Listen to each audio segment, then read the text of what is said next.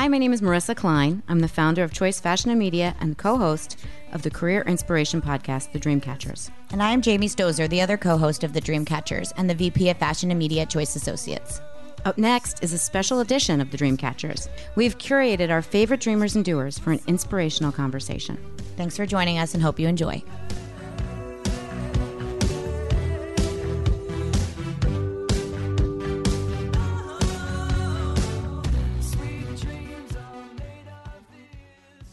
All right, welcome everyone. I'm Jamie, who she just tossed it to. We practiced that. I am Jamie Stozer. I'm one half of the Dreamcatchers. Welcome. I'm so happy you all are here tonight. This is so awesome. My sister down there, Marissa, is my partner. Hi, everybody. Co-founder of the Dreamcatchers. We are a career and brand identity consulting firm based in Monmouth County and a lot of the times at Bellworks. And we're thrilled to be here tonight to moderate this incredible panel with all these amazing women who do incredible things that, as we like to say, have caught their dreams.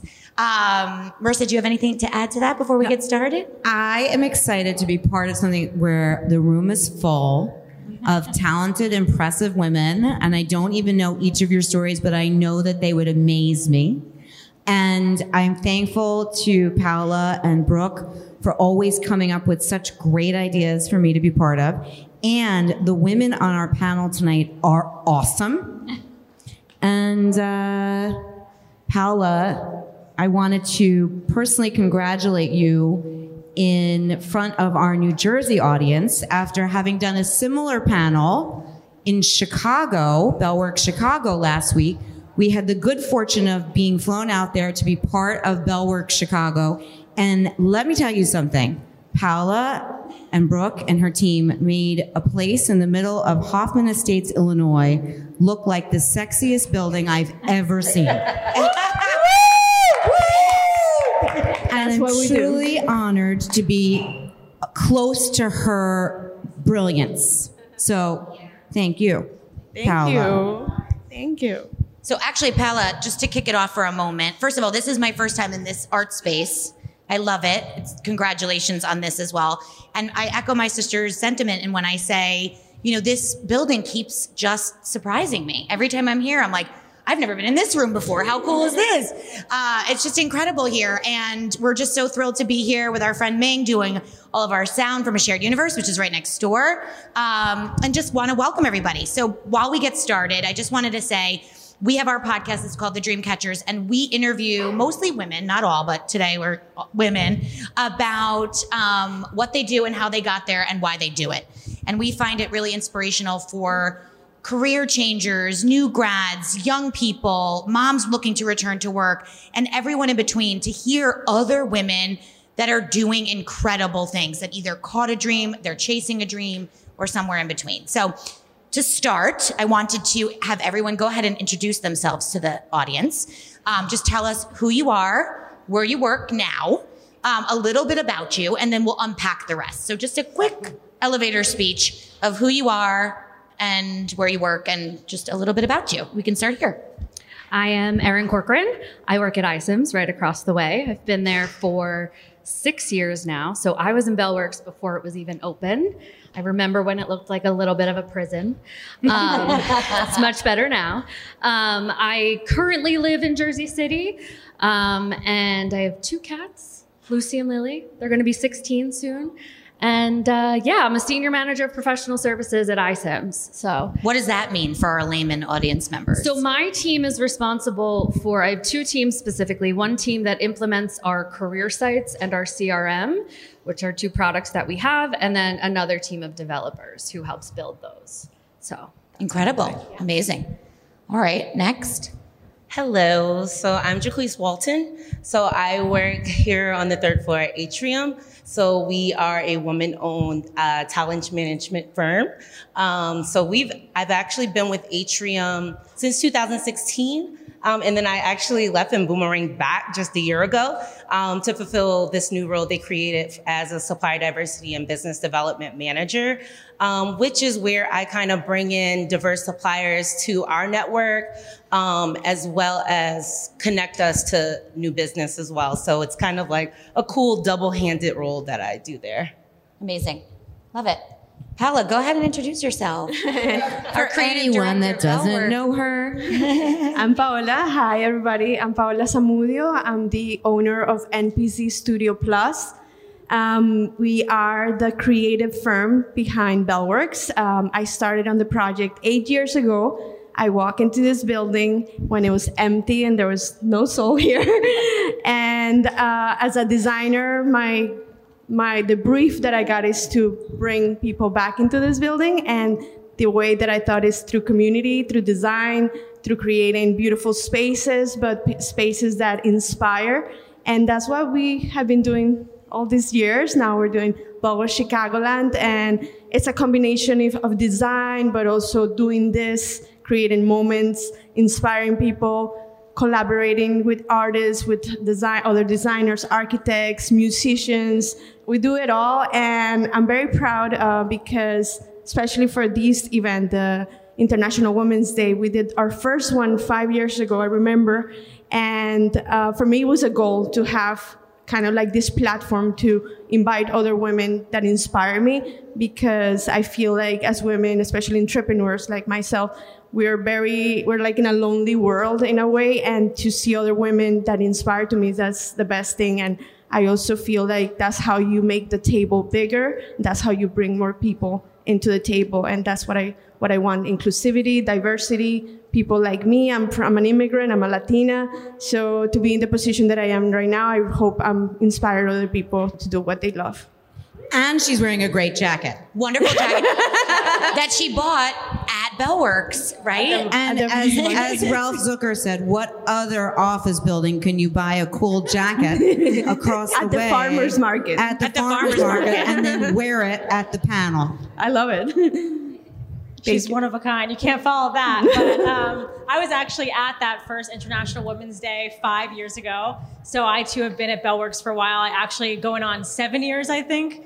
It was a construction zone. I work for a company called VYDIA, and the founder of that company asked me to meet him at this place called Bellworks. And it was a construction zone. And I remember walking in, and the floor was lit up underneath us, though. And that was like the sparkle of like hope and opportunity before he even said anything. And he was telling me about this little startup that he was trying to like really scale up, and was trying to talk to how I could help him build this company into something. So that was almost 7 years ago, and the news dropped days ago, late last week, that we were successfully acquired to an amazing media company in California. And so as of last week, I was the COO of VYDIA, and he told me last week that I will be escalated to co-president. Yeah! Woo! I mean, is there a better announcement in honor of International Women's Day? That our very own... Did you say your name, by the way? Oh, I'm sorry. I'm Jenna Gaudio. She's like, I'm the co-president, but my name doesn't matter. I go by Madam President now. No, Madam President. It's a joke. We'll just call you that. All my coworkers are making fun of me. I'm actually going to use that for the rest of the night. Yeah, it's really fun. It's a good way to just keep it real. Yeah, keep it real. It doesn't always have to be so stressful. Like, it's really great to see that you can have the support of employees, my colleagues, the executive team, this community. I have been progressed through the company over the 7 years to the ranks, and it was a journey, and it's not linear by any means. And so, I've really enjoyed how Bellworks has played like a really important role, the community especially. And I'm just really happy to be here. And I want to add something to that, if you don't mind. Of course. Remember the first space I designed here was the cafe area, that cafe under the string lights, and there was nothing else. It was just that, and it was Roy, I think, sitting on a table with a laptop, and now to see the progress, and you move to an office and then to a bigger office, and now now we have 2 offices here, and that's amazing. So that makes me really happy. So. I'm sure it's all Madam President's doing. Yeah, it's always a team effort, always. I love it. I want to say, just as a quick aside for Jamie and I, if you didn't catch this at the beginning, we are career strategists, branding experts. That's what we do. We've worked in staffing for me, it's almost 20 years. I know that makes it hard for you to imagine the math that you have to do for me. But Jamie's only been working with me for 12 years, so that makes her a little bit younger. But with that said, here's a panel of women and what I loved hearing, okay? 6 years, 2016, and returned back to her company, and 7 years. So guess what? Loyalty is rewarded on this panel. And so sometimes we think that loyalty is no longer trendy. Yeah. But I would beg to differ with the examples that we're sitting here. Loyalty is trendy as far as these women go. Right? Yeah, I agree. And I think, for those of you that don't know what true staffing is, which obviously my Atrium friend can explain, it's a super sexy world. No, I'm just kidding. It's a nail-biting industry. It's a male-dominant industry, let's be fair. My sister and I worked for our dad for many years. He's owned our firm, or did own our firm, for 47 years. And we're headhunters, recruiters, HR experts, if you want to call it that. So career and resumes and how to get jobs and looking for jobs is our bread and butter. And I think that 100%, and I came from corporate HR before this, to see women that have been in their jobs for so long, or even Paola, who started her own thing and have been doing it and growing it and changing it and hustling. It's really inspirational for me. And as you said, as an entrepreneur, I'm not surrounded necessarily by this all the time. So it's really nice to be here for myself. So thanks for having me. So our first question is always the same on our episodes of our podcast, which we're closing in on 80 episodes, thanks to Ming. Shameless plug. There are some people in the audience that have been on our podcast. There are some audience members that have been on the podcast, and others that we'd like to have as guests that keep saying no, but we'll keep hounding them. Is about dreaming, because really that's what we're all here to talk about tonight, is dreaming big and being a woman and catching and chasing a dream. So we don't have to go in order, by the way, your earliest memory of what you wanted to be when you grew up? Because by the way, some of the folks that designed this space tonight, right, are maybe budding artists and dreamers and thinking about what maybe they want to be when they grow up. And we find it fascinating to hear these answers and then try to correlate them with what you're doing now. So no pressure on who starts. Does anybody remember clearly what they wanted to be when they grew up? Yeah. I knew Erin was going to go first. I could just feel it. Yeah.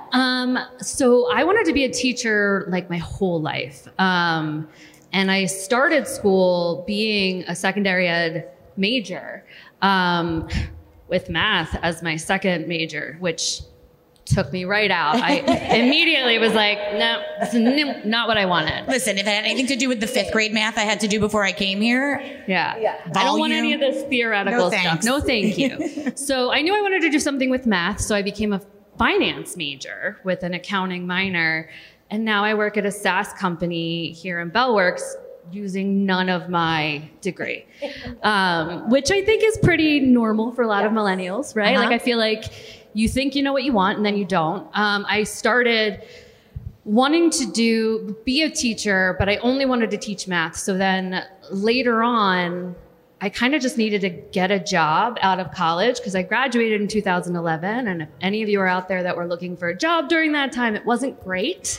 So I kind of just took what I could get. And that was at an HVAC company in a business development program. And then suddenly I had some Sounds amazing.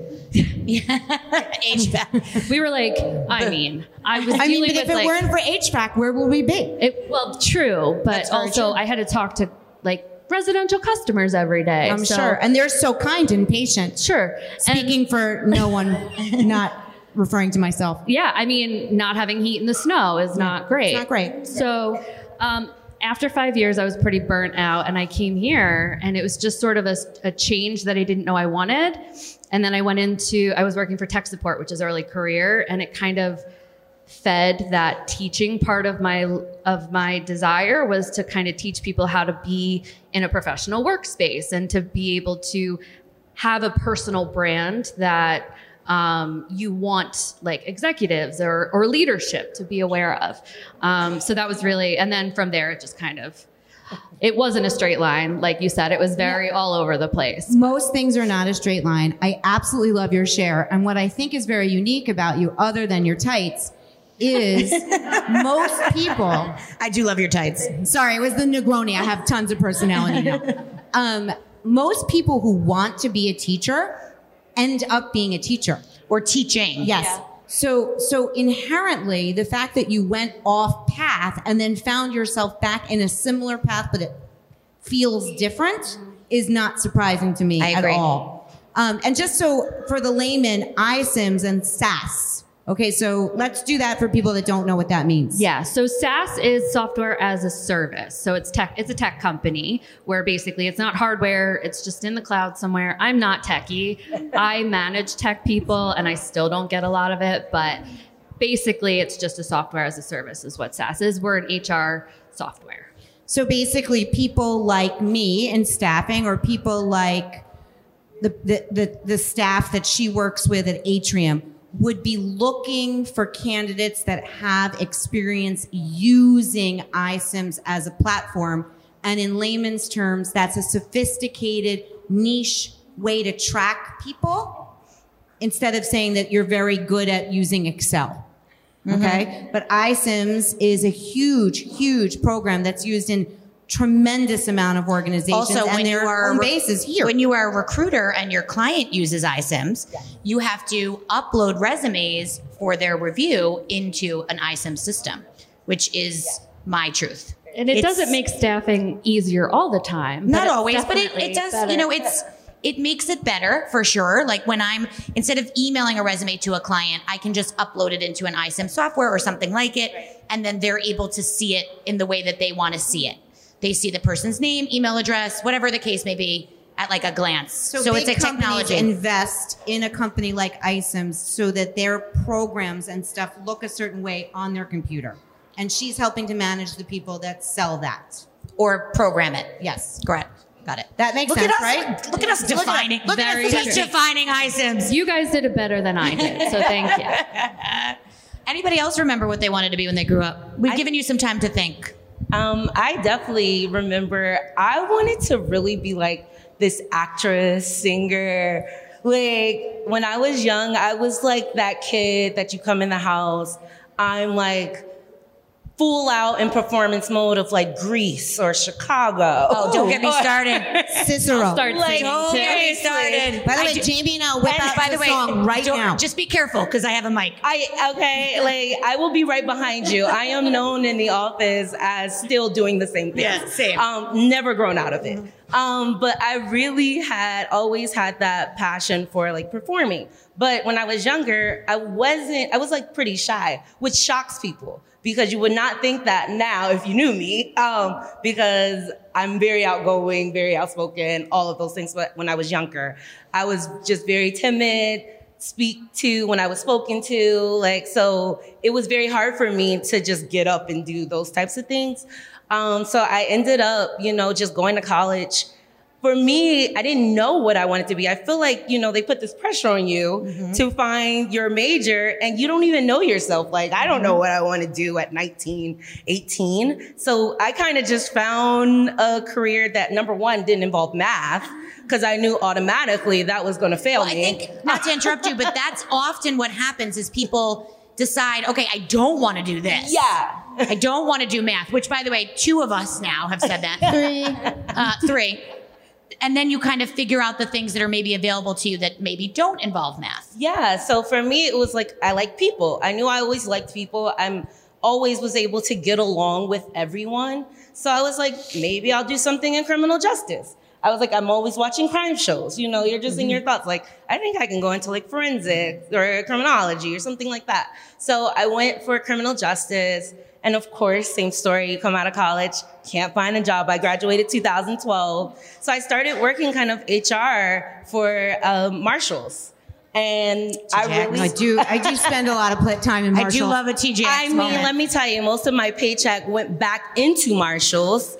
So not really the best. And it was a dual, it was a Marshall's Home Goods. So even forget better. about it. Look out. So even better. Awful for me. But, from there, then when I loved what I was doing there, but for me, it was like, okay, well, I like this, but let's think a little bigger. Like, I don't want to stay here. So retail is hard too when you're doing HR for retail. Yeah. The Marshalls crowd, it's a difficult crowd. Yeah. So, you definitely had to hone in on your personable skills there. So I actually left there and I was like kind of waitressing. And then I actually got a job at Atrium through a recruiter who was looking for me work, but she was like, I think you would fit in here.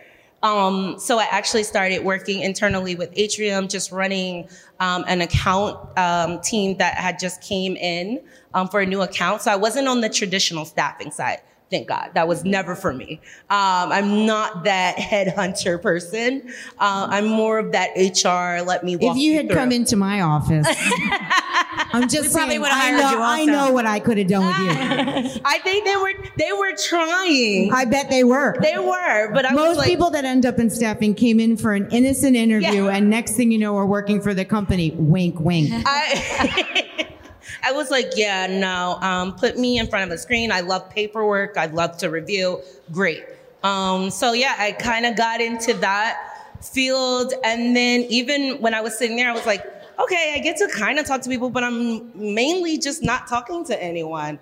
And I like to talk. Like, that's my thing, you know? So then I started to just really strategize about what else I wanted. And that's how this new role kind of unfolded for me. So, you know, I love this because our second question is typically about your aha moment, which I'll get down the line in a second.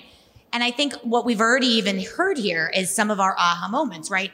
So when you're searching for something, whether it's your career or something new in your life, new inspiration, we're always kind of looking for these aha moments or like circumstances to turn a light bulb on.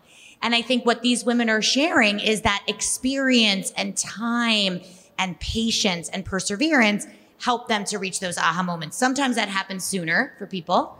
Sometimes it's going out on your own, like Paola. Sometimes it's circumstantial where you're like, I need to like talk to people. Like this is not, or moving from Philadelphia to New Jersey or whatever the case may be. You're like, and whether it's leaning on others, which it sounds like a lot of us do, or finding inspiration elsewhere, we need to lean into these aha moments. When our gut is telling us to do something, it usually means we should try to do it.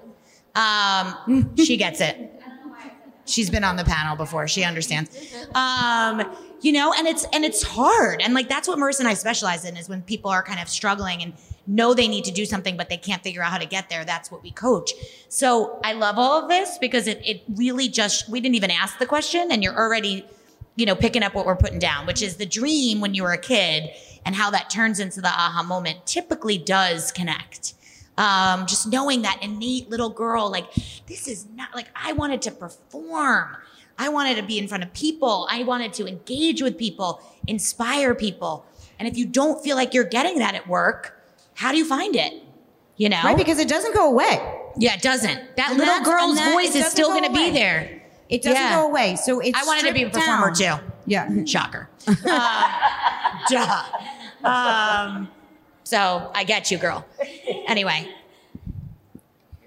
Are we doing aha moments? Or yes. No, just what you wanted to be when you grew up. But if you decide to talk about your aha moment, obviously that's part of it. I would have to agree. I mean, I think going back to the teacher and actress thing, I think I had a very similar story because I really think, especially as women, you're like, at least when you're young, you're limited to what you can see and what you're like told that you're going to be good at. You're going to be good at being a mom, which is like a very important job. You're going to be good at being a teacher. You're going to be good at being a nurse, and you see actresses all the time. So I as well was like, I'm going to be an actress. I'm going to be a storyteller. I'm going to entertain. I'm going to educate. And I thought that was like definitively what I wanted to do. I went all in on it. I read books. I was my major in college because I was sure. And at least the first semester. And when I went to college, actually, I like wandered into the TV and film studio. And that is kind of the first time I ever learned that there are other people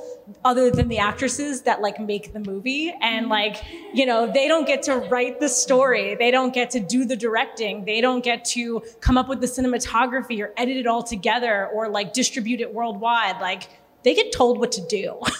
And as much as I think that like that is an art in its own, like I was so interested in how the whole thing worked together. You liked telling people what to do, Madam President. Madam President. I probably better than being told what to do, I guess. And so, going to college opened up my eyes to like other opportunities that I did not know existed. I remember sitting down at the technical board where I could push all the buttons and the director could tell you what needed to happen next. And I got to be the one to push that button. I was like, this is such a cool job. And I felt that way about like every job in the whole ecosystem. So then I realized like, I don't even know what's out there. And that's when I really realized that like representation is like the most important thing of being able to see yourself in a position before you get that position. And so I switched my major to communication, which I actually think I still use to this day. One of the most valuable like major decisions I think I made. And then I minored in film, which like continued to teach me and educate me about the industry further outside just being an actress. And I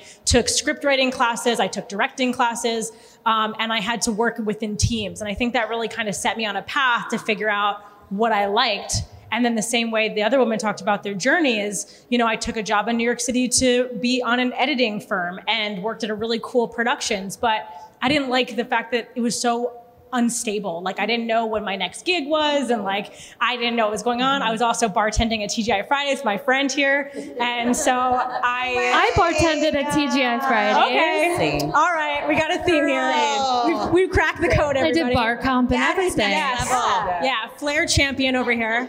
But yeah, so you're doing all these things, and like I liked working at TGI Fridays. I loved those tests we had to take. I loved some being good a potato quality skins. team leader, and those were things I figured out. And then I was like, okay, so I edited, and I realized I wanted something a little more stable. So I then joined a government job. Actually, I moved Fort Monmouth down to Aberdeen in Maryland, and that was great, except for the fact that they had my 10 years planned out for me at 20, and you're like, okay, I don't want to be that stable. And so I pivoted. You're like, actually, I wanted to be an actress, back up.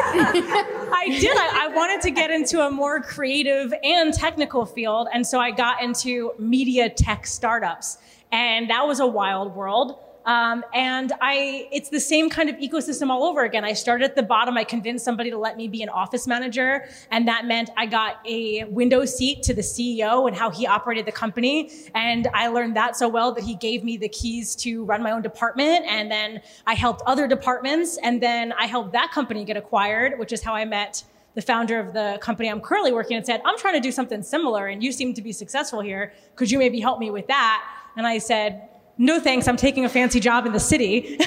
And so I worked at a big corporation in the city for about a year before he followed up again. He said, are you sure? And I said, I'll come take a look at Bellworks. And, I've been there 7 years, and every year and a half, I've been able to change my job. I started out the head of marketing because it needed brand help and recruiting help and figuring that out. And then we needed to build a better product. So I moved over to VP of product, and then we needed to scale up the whole company. And so I moved into a chief operating role where I oversaw product and marketing and people, which I love. And now I get to work with the executives and build a really smart executive team of leaders that oversee those teams and work with a lot of stakeholders to essentially make a movie, make something really magical. And at the end of the day, I feel like I'm an actress every day, because none of my college friends would believe that this is the job I landed at if I told them that this is what I was going to do 15 years later.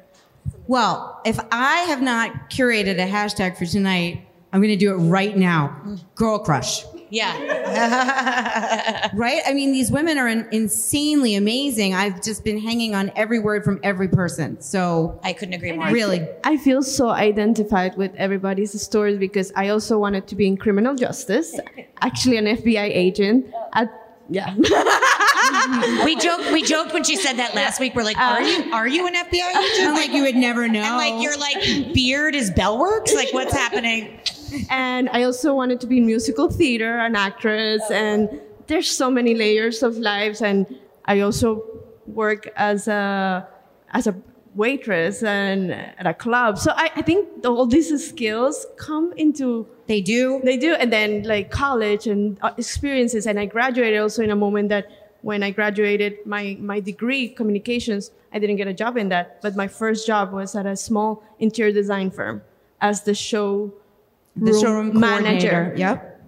Yep. And that showed me like, oh, I loved interior design, and that pushed me to go into my next learning experience, which was coming to New York, FIT, this and that. So I think we all go into these moments that you never know. And I think we can all hear and feel the same sitting in the audience. Life is a journey, right? So you start somewhere, and the chapters that you're reading, one of the things I wanted to say about the aha moment that I think is super important for anyone that is either in a new one or thinking about how they need a new one.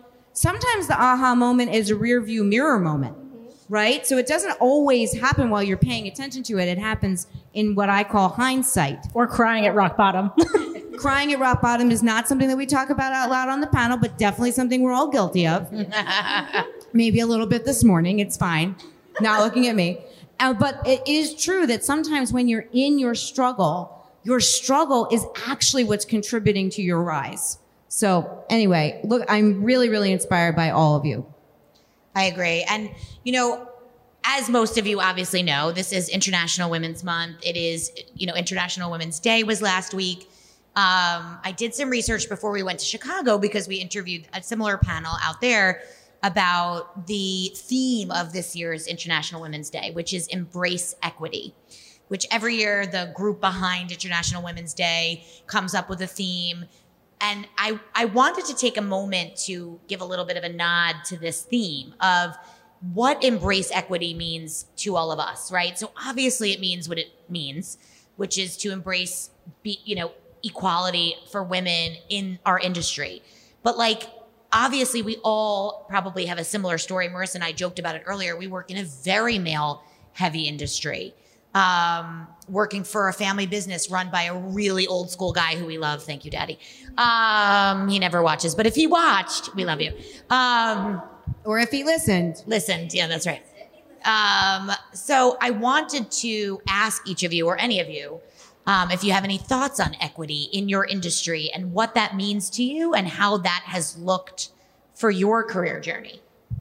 Anybody have a thought? Yeah, I can start. So I work in tech, obviously male dominated. I work in music, also male dominated. I'm pretty sure everyone, maybe not interior design, but maybe. I feel like equity is a very important conversation to have, and it's a very hard conversation to have.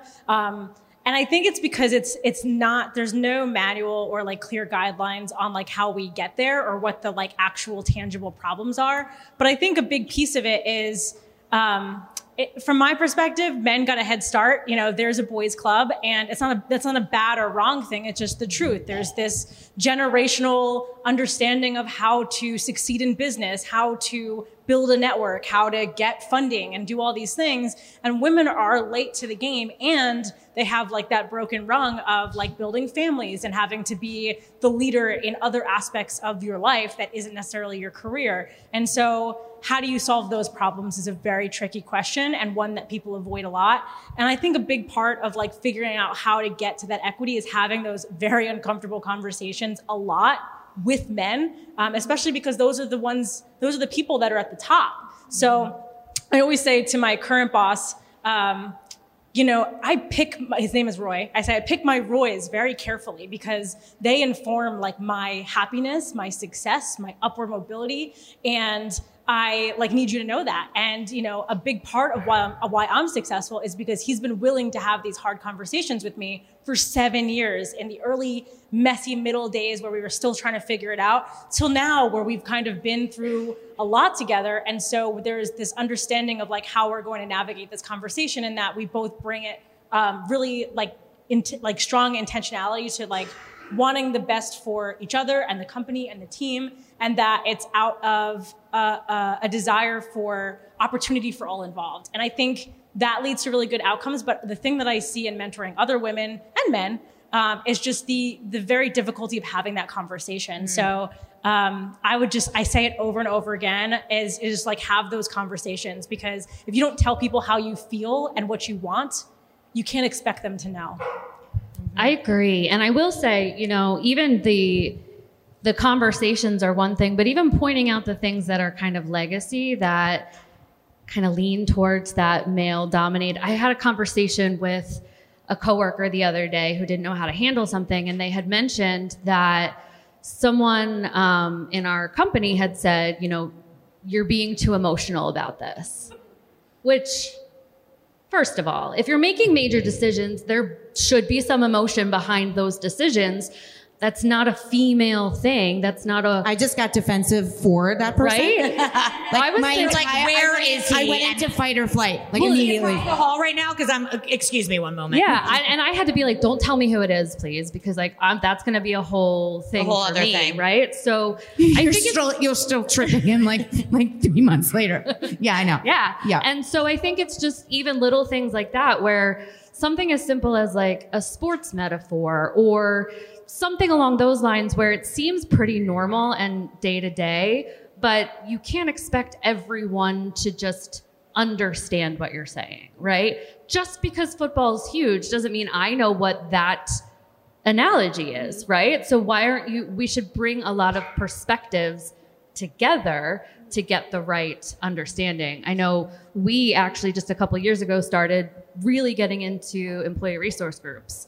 And I helped start our Pride Plus resource group, and we have a Women in Tech and things like that. And I really do think that's a big way for people to feel comfortable expressing their concerns with how the organization is going. And then the leaders get to kind of be the voice of those people when they're not feeling comfortable. And not to mention the work that you're doing in-house actually helps people outside in the world. Because in all fairness, and I'll go on record, there are a lot of men that are actually terrific. In fact, most of them are terrific. Yes. My husband jokes all the time. He's like, I guess I'm never going to get an International White Man's Day. And I said, no, honey, you're not.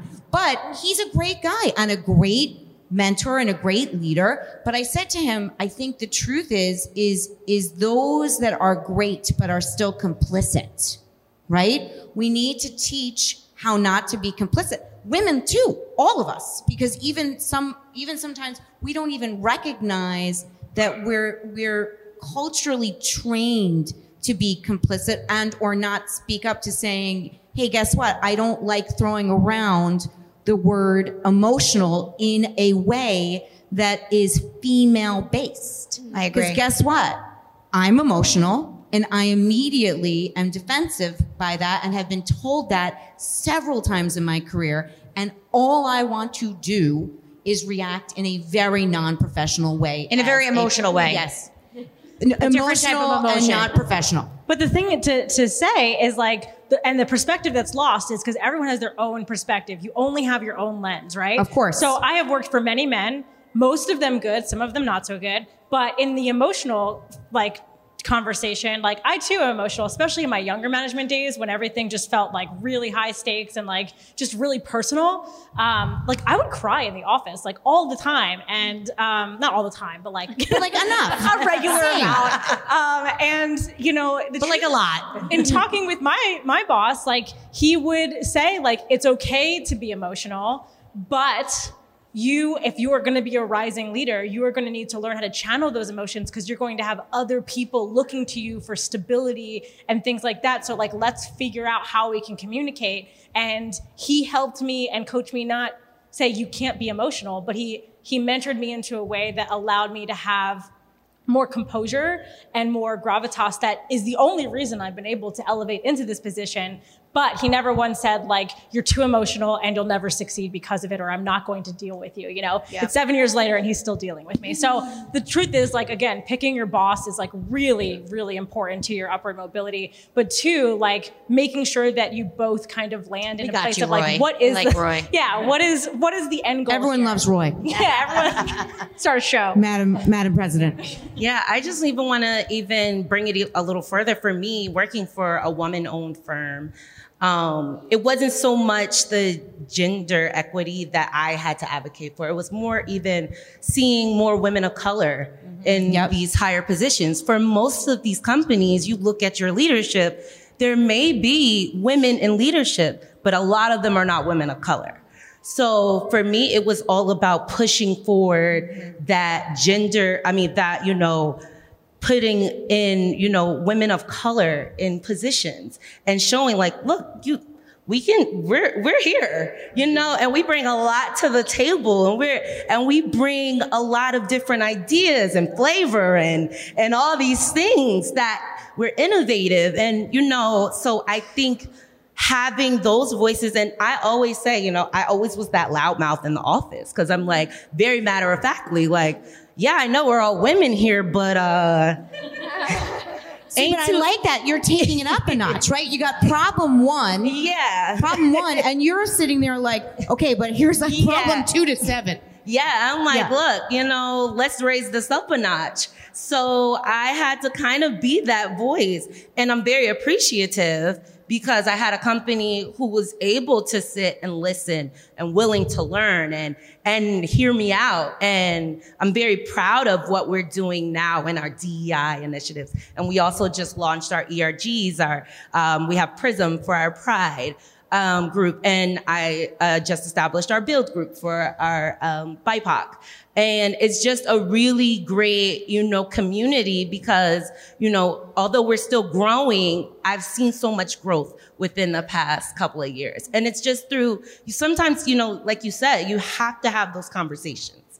They're difficult. You know, you're kind of scared of what the reaction may be. And not all reactions are going to be good because everybody doesn't want to hear that. You know, everybody's minds and hearts aren't aligned to what you want them to be. But sometimes you have to present it in a way that it touches someone so that they can understand. And so, you know, that's just like another aspect of that. Yeah, and I think that's really important to highlight. And I also want to just say, you know, when it comes to career and building something, whether your career or your business, you know, these conversations can be very uncomfortable, but obviously, as you can see, we did not meet any of these people before tonight. Paola and Brooke curated this panel for us, and we stepped into this amazing light here, that there's people you can lean on. You can ask questions. You can reach out to people. Like I remember I leaned on you one time. Remember, I reached out to you? Yeah. Like, I need help, or like, I work at Bellworks too, or like, I was at that panel and I have a question. Like, I don't want to speak on all of it.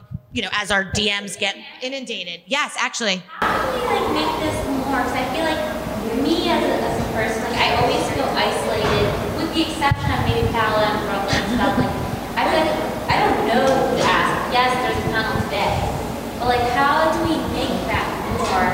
Like how do we support each other more? Right? Because it's like I literally, if I knew who to ask to be there, I would be there for them. They could be there for me, but I don't even.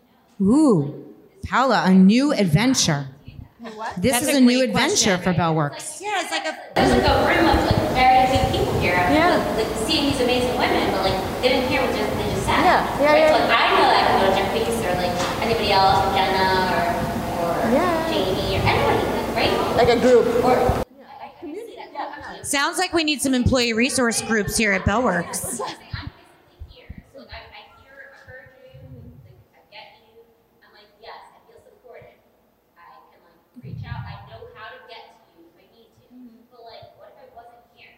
Yeah.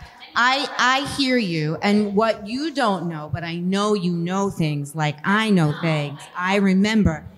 I have been playing with this idea and wanting to talk to Paola about it myself. But shall we do it on air? No, we will not do it on air, but you are correct. Yes. You are correct. But the truth is I think literally you have a good point. But figuratively, I think we all need to have innate courage to knock on doors and use our voices. I mean, you look at these women, if you roll up to Erin at Jersey Freeze, she'll be welcoming.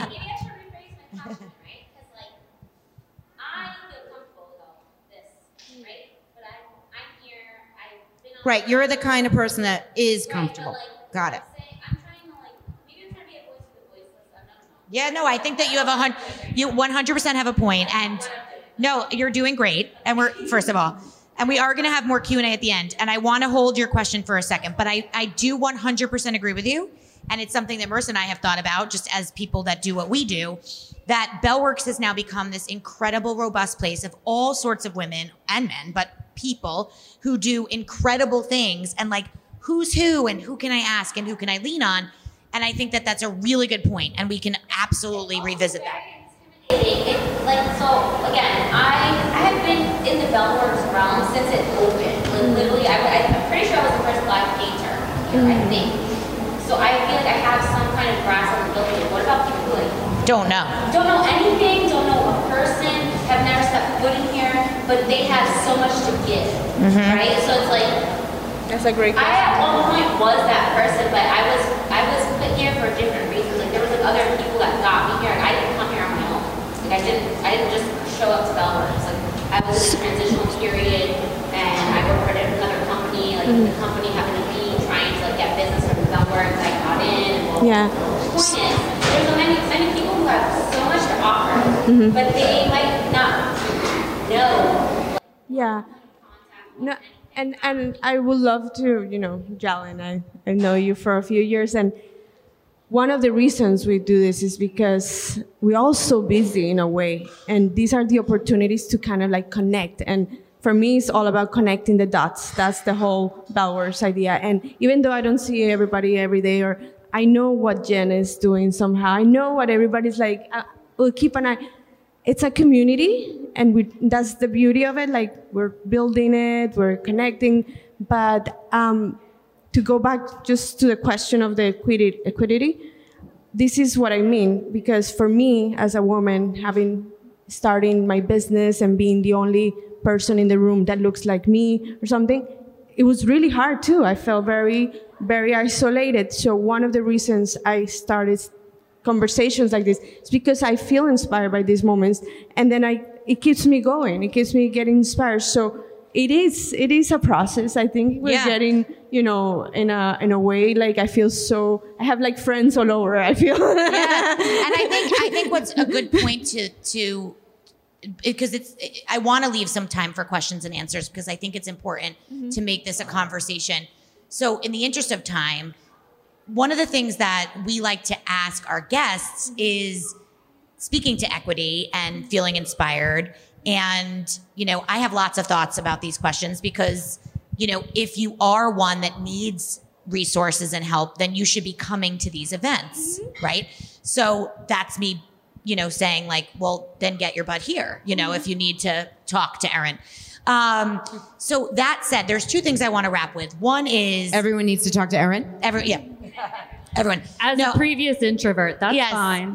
That's gone. So I want to say a couple things. One, I think I could probably guess what they are, but I really do think it's important that whether or not you're looking for a new career or figuring out what's next for you in general in life, we all have a superpower, and we all have something that we can give to the world that other people don't. And so I wanted to allow each of us to share what you feel your superpower is, one. And then two, I guess in tandem with that, is if you have a piece of advice for the lost soul out there, or for anyone who's listening in general, why you came here, what brought you here, all of it. What is that advice? So you could take either question. You can decide, do you want to answer the superpower or the advice piece? But I think what's important for us as women to share with our listeners today is each of us has a light. We're just figuring out how to shine it. That's one, to quote my dear friend Tootsie, who's our yoga guru that we see. We are each here to share something. And by here, it's not just tonight, in general. And then what is that advice that you can then say to somebody, like, you also can find your light and share it with others? So does anybody have any thoughts on superpowers? I think my superpower is really just my communication. Yeah. Being able to communicate with people, being able to connect with people, and creating that level of comfortability with them. For me, it's always been very easy to make new friends. Like, I'll just go out and I'll just start talking to people. Yeah. And I'm like, and most other people are like, you have so many friends. And it's just because, like, I just go places and I just talk. And at first, I used to think, like, and I would really dive into, like, people's lives, just getting to know them. And at first, I'm like, I don't know if I'm just, like, really nosy or what it is. But then it just really became, my superpower was, I wanted to really learn about people's backgrounds and where they came from and their upbringings and their life. Because what people don't realize is everybody sitting at the table with you are so different, and their upbringings are so different. So their responses to you may not be what you want them to be because of how they were brought up and things of that nature. So I think, learning all these things has really helped me into learning people and communicating with them and just really knowing how to navigate life with that, I think has become, and I really didn't think it was a superpower. I was like, okay, I talk to people, so what? By the way, that's really good advice though to somebody. So not to put words in your mouth, but if you're going to turn that into advice, right? It's leaning into these conversations and uncomfortable. I mean, not that this is the same thing as talking to Roy, but leaning into like chit-chatting with someone that maybe might feel uncomfortable. That's the basis of networking, right? A lot of people feel, it's daunting. And it's not natural. Yeah, like to have like a random conversation with someone. It feels uncomfortable. Yeah. I love what you said. Just before you answer, Erin, I think you said communication, but you changed it to comfortability, which, by the way, is that a word? I don't know, but I love it. But I love it. I was thinking that when I said it. I was like, I don't know if it is. I don't care. I think it's a fabulous word. And by the way, I met you in minute 1, okay? And may I share a secret on the panel? She was nervous, okay? This one, miscomfortability, was nervous. And I'm sitting here and looking at you and thinking, well, first of all, we know you were born to have a microphone. We know this. But you're a star at making other people feel comfortable. So I validate your superpower, and I'm proud of you for sharing it. And I'm hoping other people find it as magnetic, because truthfully, you're so incredibly endearing. Love. I want to be best friends with you from across the room. So. And what else? What other superpowers do you guys feel? Well, I was just gonna say, like, I am the exact opposite of that. I don't know if anyone watched me just like walking around this room being like, I don't know anyone here and it's fine and I'm gonna get through it. It'll be okay. So it really was like a lot of work for me to get to a point of feeling okay speaking up in groups of people who were either higher up than me or that I didn't know. So even for people who are introverted or who say like, I don't know what to do, I think the best thing for me was we had this mentoring program, right? So finding a mentor who maybe is good at that or is in a different role than you and can introduce you to other things helps you in a way that it's not overwhelming to come to like something like this and feel like you need to talk to everyone, but having someone kind of guide you through how to interact with other people and then build your confidence. So I that's, for me, it's always been really hard with new people to like, again, the theme of leaning on others, right? Having a wingman, professional wingman. Yeah, my brain goes blank. Like if we want to have small talk, I don't know what to say. Like we'll get to the weather immediately because I just. By the way, shocking. I don't love small talk either. When we used to commute in, sidebar, when Marissa and I used to commute into the city from Hoboken, I'm the one with the headphones in with my head down. Marissa's like chatting with like literally the driver of the boat. And I'm like, literally, do not talk to me. I need a minute. Like I need to listen to my music. This is true, actually. And then because we look so much like people, she would have to come up to me and be like, you need to be nicer to people because they think you're me. So, and I'm like, okay, noted. So every time people say hi to me, I'm like, oh, hey, how are you? Like, I'm not Marissa, but hey, you know. No, but I hear you and I see you because that's a little bit of me, even though it doesn't seem like that today. And I've gotten better at it professionally, is that it's not natural for me to just like chit chat with people always. I have a bazillion friends and deep friendships all over the place, but I'm not great at like chatting with the cashier. You know what I'm saying? I'm great at cashier and terrible at deep friendships. If anyone wants to unpack my problems, I'm here all night. We're fabulous business partners. Anyway, anybody else would like to share? I think my superpower is my intuition. I'm very intuitive. Mm-hmm. I just know when I know, and that's how I design. That's how I create connections. That's how I collaborate.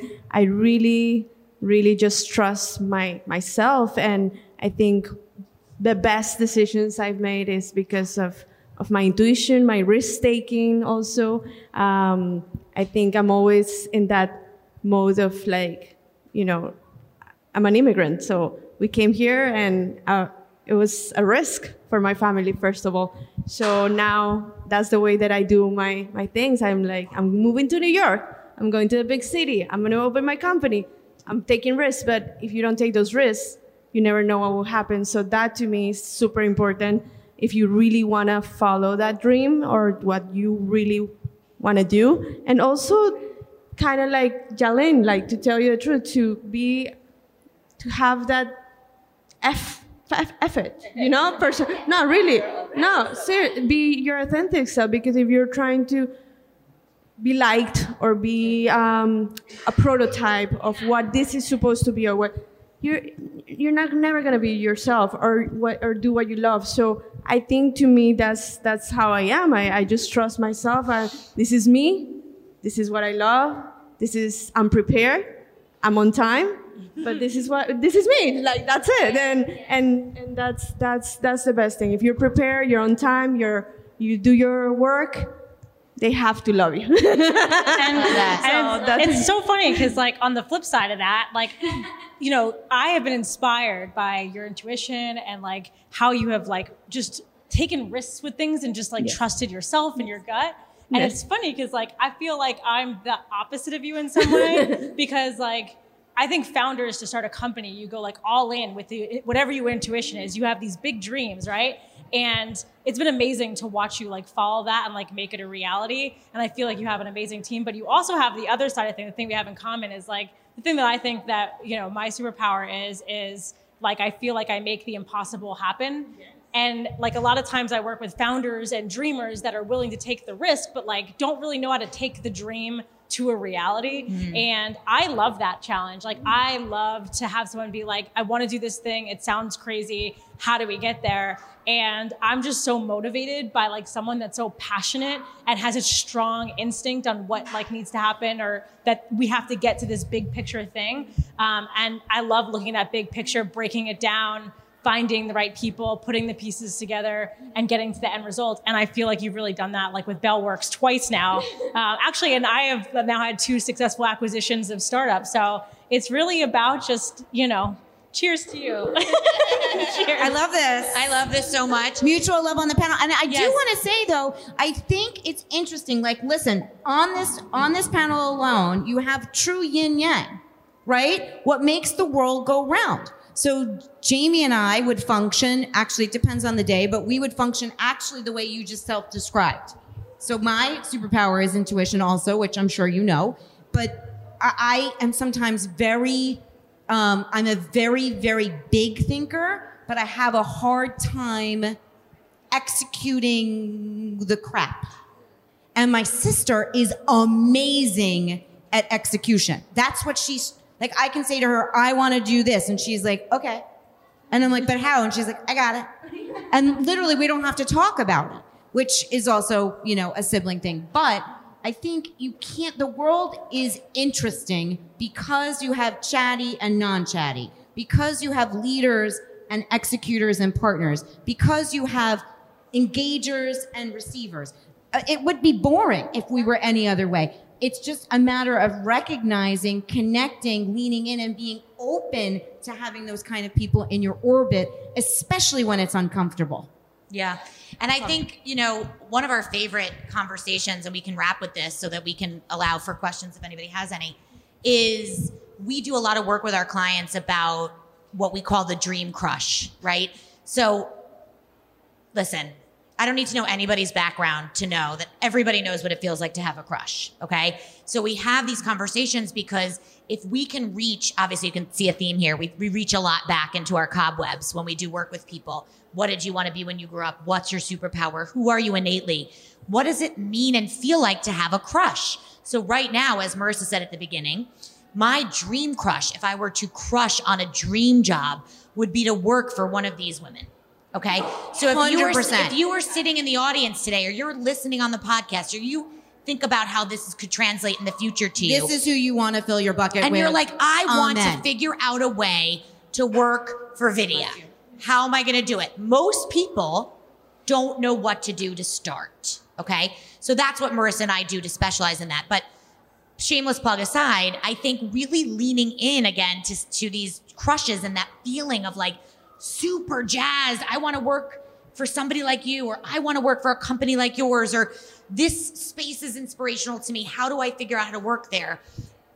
I think that that's really the whole goal of this conversation. So what I wanted to do to wrap as our last question is, in addition to each other and obviously the Dreamcatchers, do you have a dream crush? Is there a brand, a company, a person that you just have felt has been this beacon for you as you've grown? Because I like to share it. I think it's cool to share to our audience, you shouldn't just have a crush on ICIMS, for example. You also should check out this company that's just killing it down the road, or whatever the case may be. The other way to phrase this question, is there a company even locally that you couldn't live without? You just swear by Booskerdoo coffee, or whatever the case may be. I think it's nice to shine light on these other crushes that we have as women, because we need to fill our buckets with these feelings so that we feel inspired to continue to grow. So does anybody have a crush that they would like to share? Besides each other, of course. I don't know if it's a specific company or person or what have you, but I guess there is a company. I feel like I do have a passion for social issues, which notoriously doesn't help me pay back my student loans. But I like the idea of working for a company that's helping drive awareness of climate change, lowering our footprint. So there is a company that I love that I just bought some clothes from, Change, CHNGE. I don't know if you've heard of them, but they're this company that it's upcycling clothes, and they donate to all of these incredible organizations that I love. And they're just doing all of the work. They're doing all the things. All of the work that I would want to be doing. I think that's also goes into, I'm not anywhere in retail or clothes or anything like that, but it can fill your bucket nonetheless. And identifying companies, I think, especially now, finding companies that align with your, how you feel and what your passions are. And I think you're able to find little pieces of that, even if you can't go for the big one, the one that's doing all of the work. So, you know what? And just to that point, Marissa and I say this all the time, you can't find the dream job.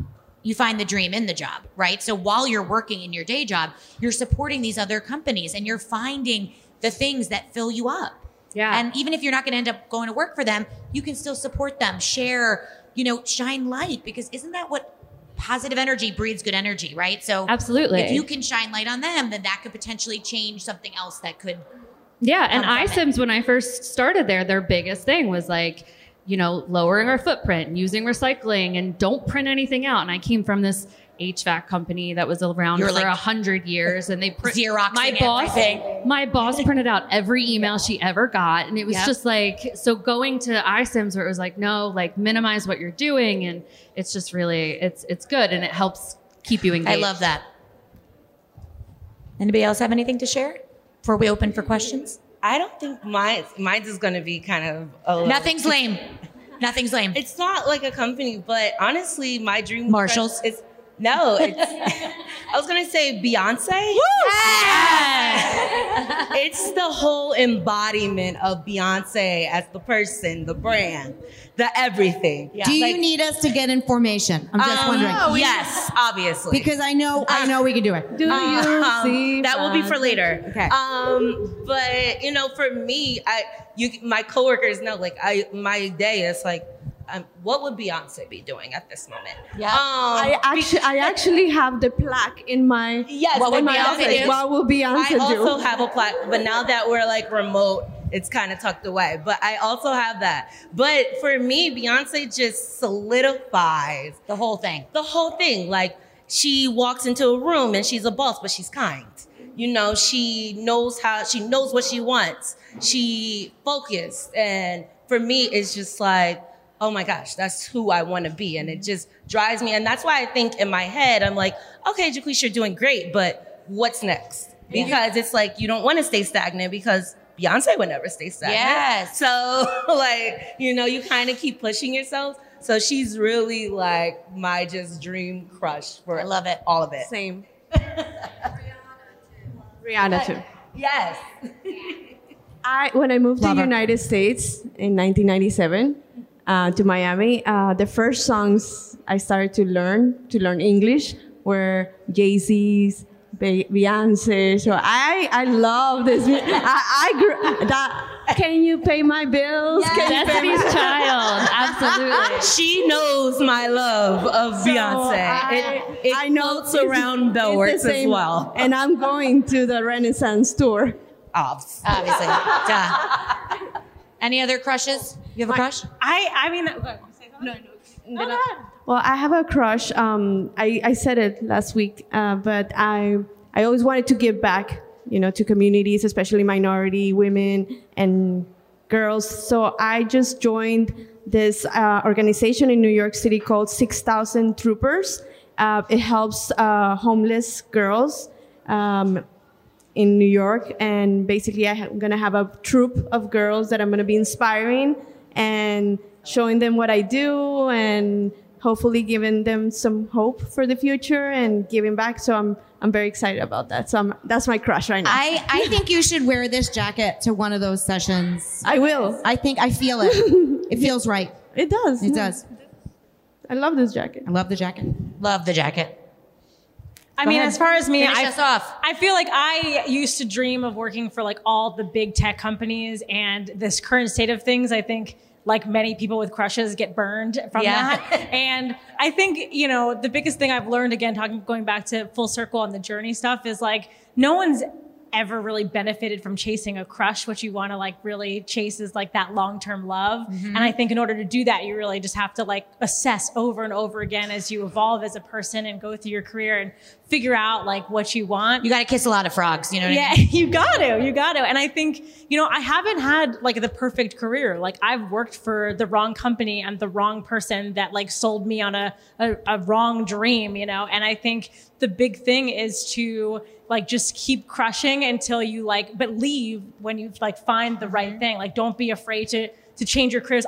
There's a few companies I wasn't at very long, but clearly there's companies that I've been at a very long time. So I think the goal is to figure out what makes you happy and chase that and find your long-term love for yourself. And you know what? I should So your say crush is happiness. Crush is Totally. happiness. I love that. And also like the exercise that we end up doing with people is like, just because you have a crush on Louboutin, say, there's 20 companies that you could work for that maybe work with Louboutin, or like somebody that worked for Louboutin went off and started this. And then all of a sudden your list becomes 1 to 5 to 10. And that's how we educate and counsel to start looking for jobs. And it's funny that you say that, because really, like, I would say my number one dream company would be Apple. Creative, tech, just like the way that their mentality is and the products that they're building.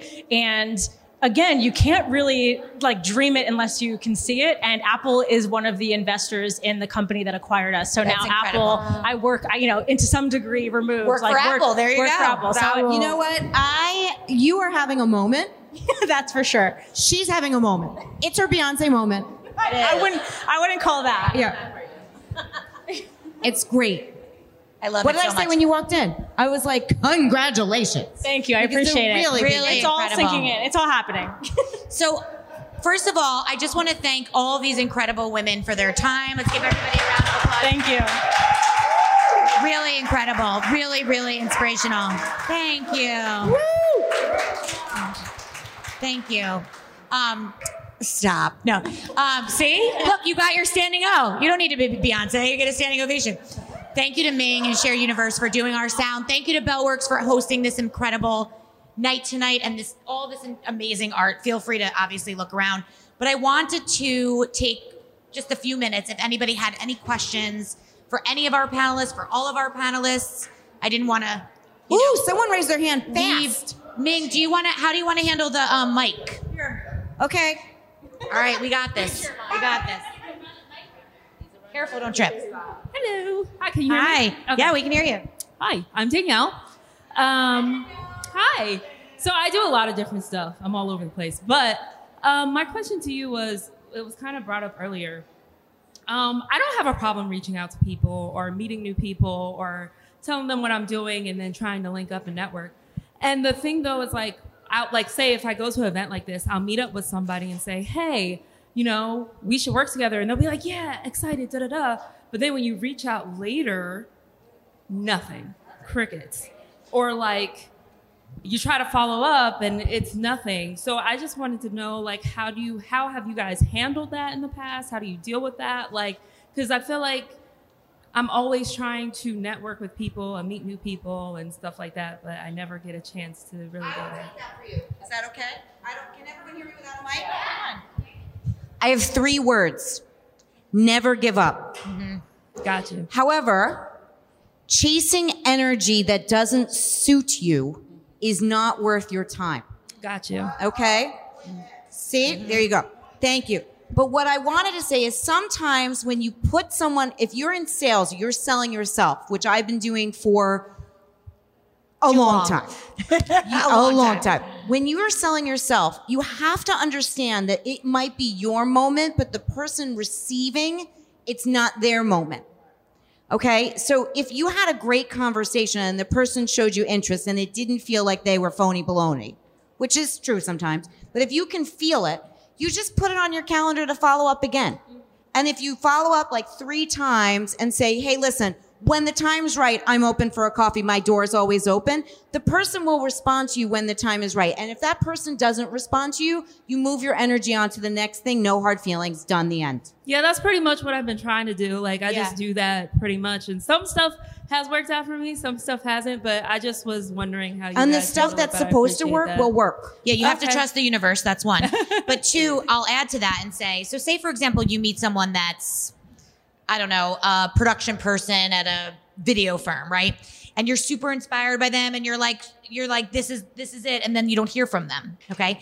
My advice is try to find someone else that does that job somewhere else. I was literally going to say. Like, okay, so you don't want to respond to me, but I'm now inspired by what you do. And I'm going to find someone else that will reply to me. Right. And the same goes for, say, for example, you're following up on an opportunity or job and the person's not responding, then just maybe find someone else that works at that company that you can follow up with. Maybe you have a shared interest. Maybe they went to your college. Maybe they're from your hometown. And you can make a connection with somebody else that's not a cold connection, that feels warmer than that follow-up that felt like it was warm in person, but it isn't necessarily showing you what you need to feel. So all in, trust the universe, but never give up. Just 2, unfortunate oxymorons. But also just, if you hit a roadblock, you can only control what you can control. You can't control this person, whether or not they're going to respond. What you can control is how you react to it and switch the narrative and move on to someone else. Okay. And just take that energy and put it somewhere else. Shove it somewhere else. I feel your pain because I do that all day, every day. Yes, same. Working in business development, that is literally my job. Is to reach out to people. Get doors closed in your face and then you reopen them. Yeah. It's to, hi, we met at an event. Hi, can I have 30 minutes, 15 minutes? And you have those people, you meet them at an event, you see everything seems so great. And then you following up and it's like crickets. But also sometimes you have to take into consideration too, because I am very guilty of this on the supplier diversity side where people are reaching out to me. My inbox is a mess. Mm-hmm. It's a mess. So sometimes you have to go and so a lot of it, I'll either, if I can't get in touch with you on LinkedIn, then I'll reach out on email or something like that. So you have to find, and like you said, even go to different people in the company, because most of the time, if you pitch to them and they liked it, even if they're not in that role or in that position, if they liked it, they're going to be excited to tell it to the person, because that's how I've gotten even a lot of meetings as well. Just by, talking to someone else who is in nowhere near what I need. So, but might share like a cubicle wall with the person that you need. They'll be like, oh my God, like I know exactly who does this. This is who you need to talk to. And they'll say, this is their email. How about you email them? And like, even though like this person probably doesn't even want you to have their email, but now you have it. So use that to your advantage. And like she said, if your energies aren't aligned, just, you can follow up. See, sometimes it's even about following it up months later, because I just had someone respond to me I reached out in like December and they're like, I'm so sorry. Now I'm ready to, my email is a mess. I must have looked, passed by this. And I am the same way too. So sometimes it's about like just mark it on your calendar for like 3-4 months later, just to say, hey, but if that person is still not aligning with you and matching your energy, then there is a lot of business out there. Do not just spend your time on the one person. So I agree. Does that answer your question? Yes, and thank you so much, ladies. First of all, one last thing I just want to say, this was like very inspiring to me. I wasn't actually supposed to be here. Somebody invited me out last minute. Came. And I was just like, yeah, I'll stop by. So I'm really happy I came. This was so inspiring. You ladies are all looking beautiful up there, and I was so happy to hear your story. So that's all I got to say. Thank you. Thanks for coming. We got one more over here. I have a quick question. Yes. Oh, our photographer has a question. Hi. Yes. Hi, you guys did great, by the way. Thank you. So I run my own social media marketing and photography business, right? And I'm 27, so a lot of male clients that I have will take advantage of me all the time when it comes to pricing, right? So I guess I would ask, like, how you guys go about situations like that where they try to say, oh, I'm just going to pay you this because I don't think it's worth that much, right? my God. Paola, So how do you go about that? Paola, answer that one. I'm bringing you guys to my meetings. I mean, I would love to. yes. No. First, so I'm a very positive person. Everybody knows that. But I'm really good at saying no. And those are the moments that you have to know what you bring to the table and what you're doing and what you're delivering. And it's a business. That's period. Yeah. This is your proposal. Period. No negotiation. Period. Bye. Yeah. See you. Period. Bye. I love it. I agree. I mean, no. And if they say, "Oh, there's more photographers," perfect. Bye. Right, go ahead. Take that. Lukewarm. No, I realize that's easier said than done, right? So it's hard to say no to business. You have to stay strong. You do. If your have price to is your know what price. you deliver. Non-negotiable. My team we're a paid service, right? So we are the type of service where if you're taking up too much of my team's time, I'm going to charge you for that.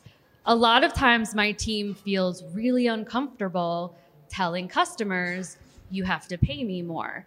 And it's a really hard conversation. It's uncomfortable, especially when you're first starting out. But at the end of the day, you have to know your worth, right? Yeah. Your time is important and your art is important. Mm-hmm. They clearly came to you for a reason. And if they don't want to pay you what you're worth, then they can go find someone cheaper who will do less. And if I might artistic chime work. in, again, in the creative world especially, there's this thing of how to quantify your work, which is hard. But you have to think like a business person too. It's beautiful to be creative. I'm very creative, but I also run a business and I have people who work for me. So I don't take that part lightly because that's how I can continue creating, by making sure that my work, my time, my employees, my people are we're all in a happy place. We can't be running around or doing things. So I definitely think you need to evaluate what you do.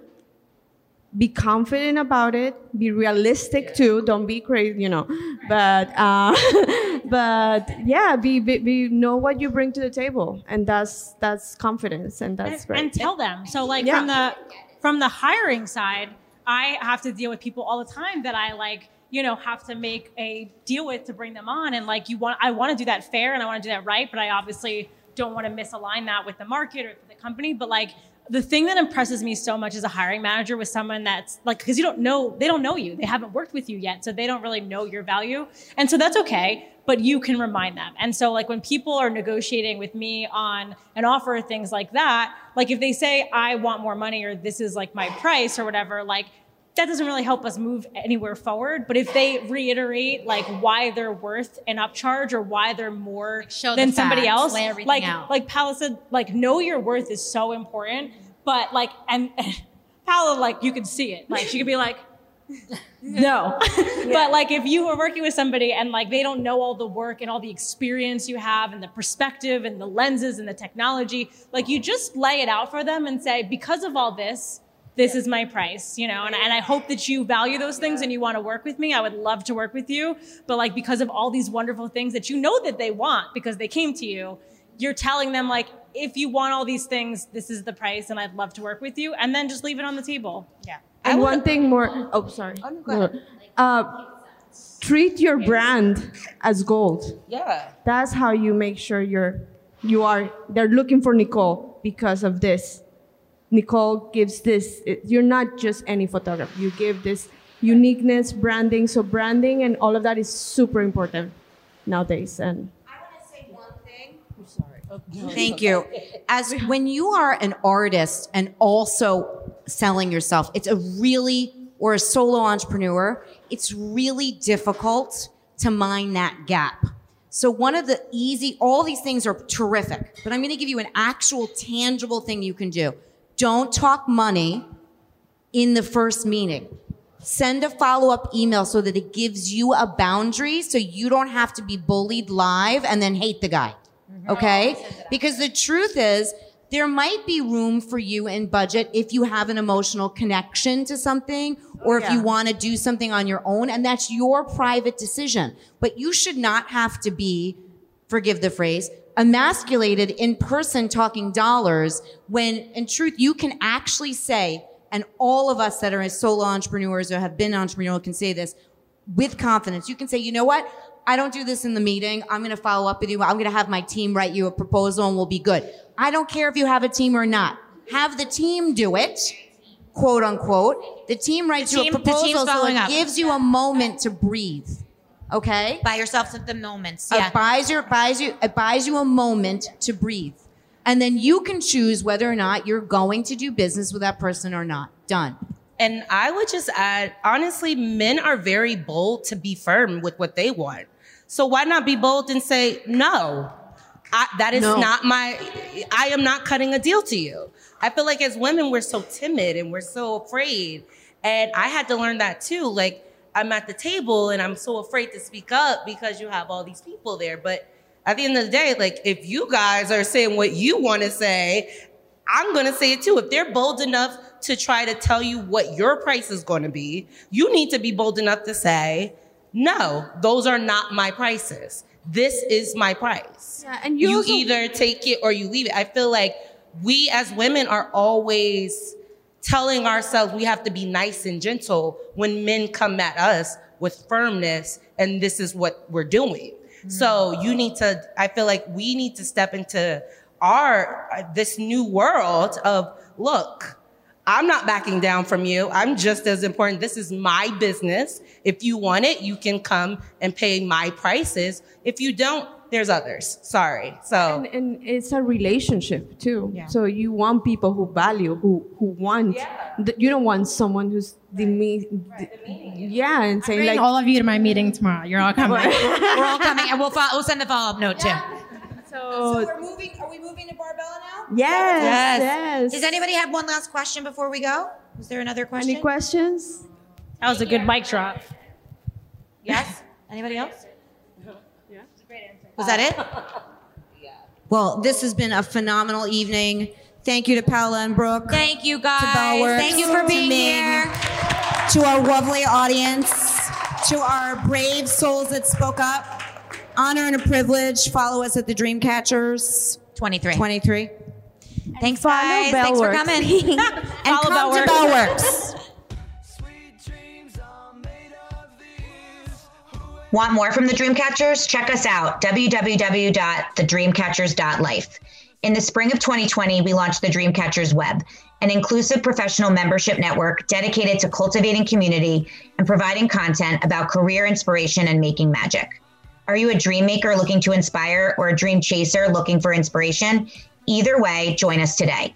A portion of our proceeds will benefit the Mental Health Association of Monmouth County because now more than ever, we need to bring light to the darkness.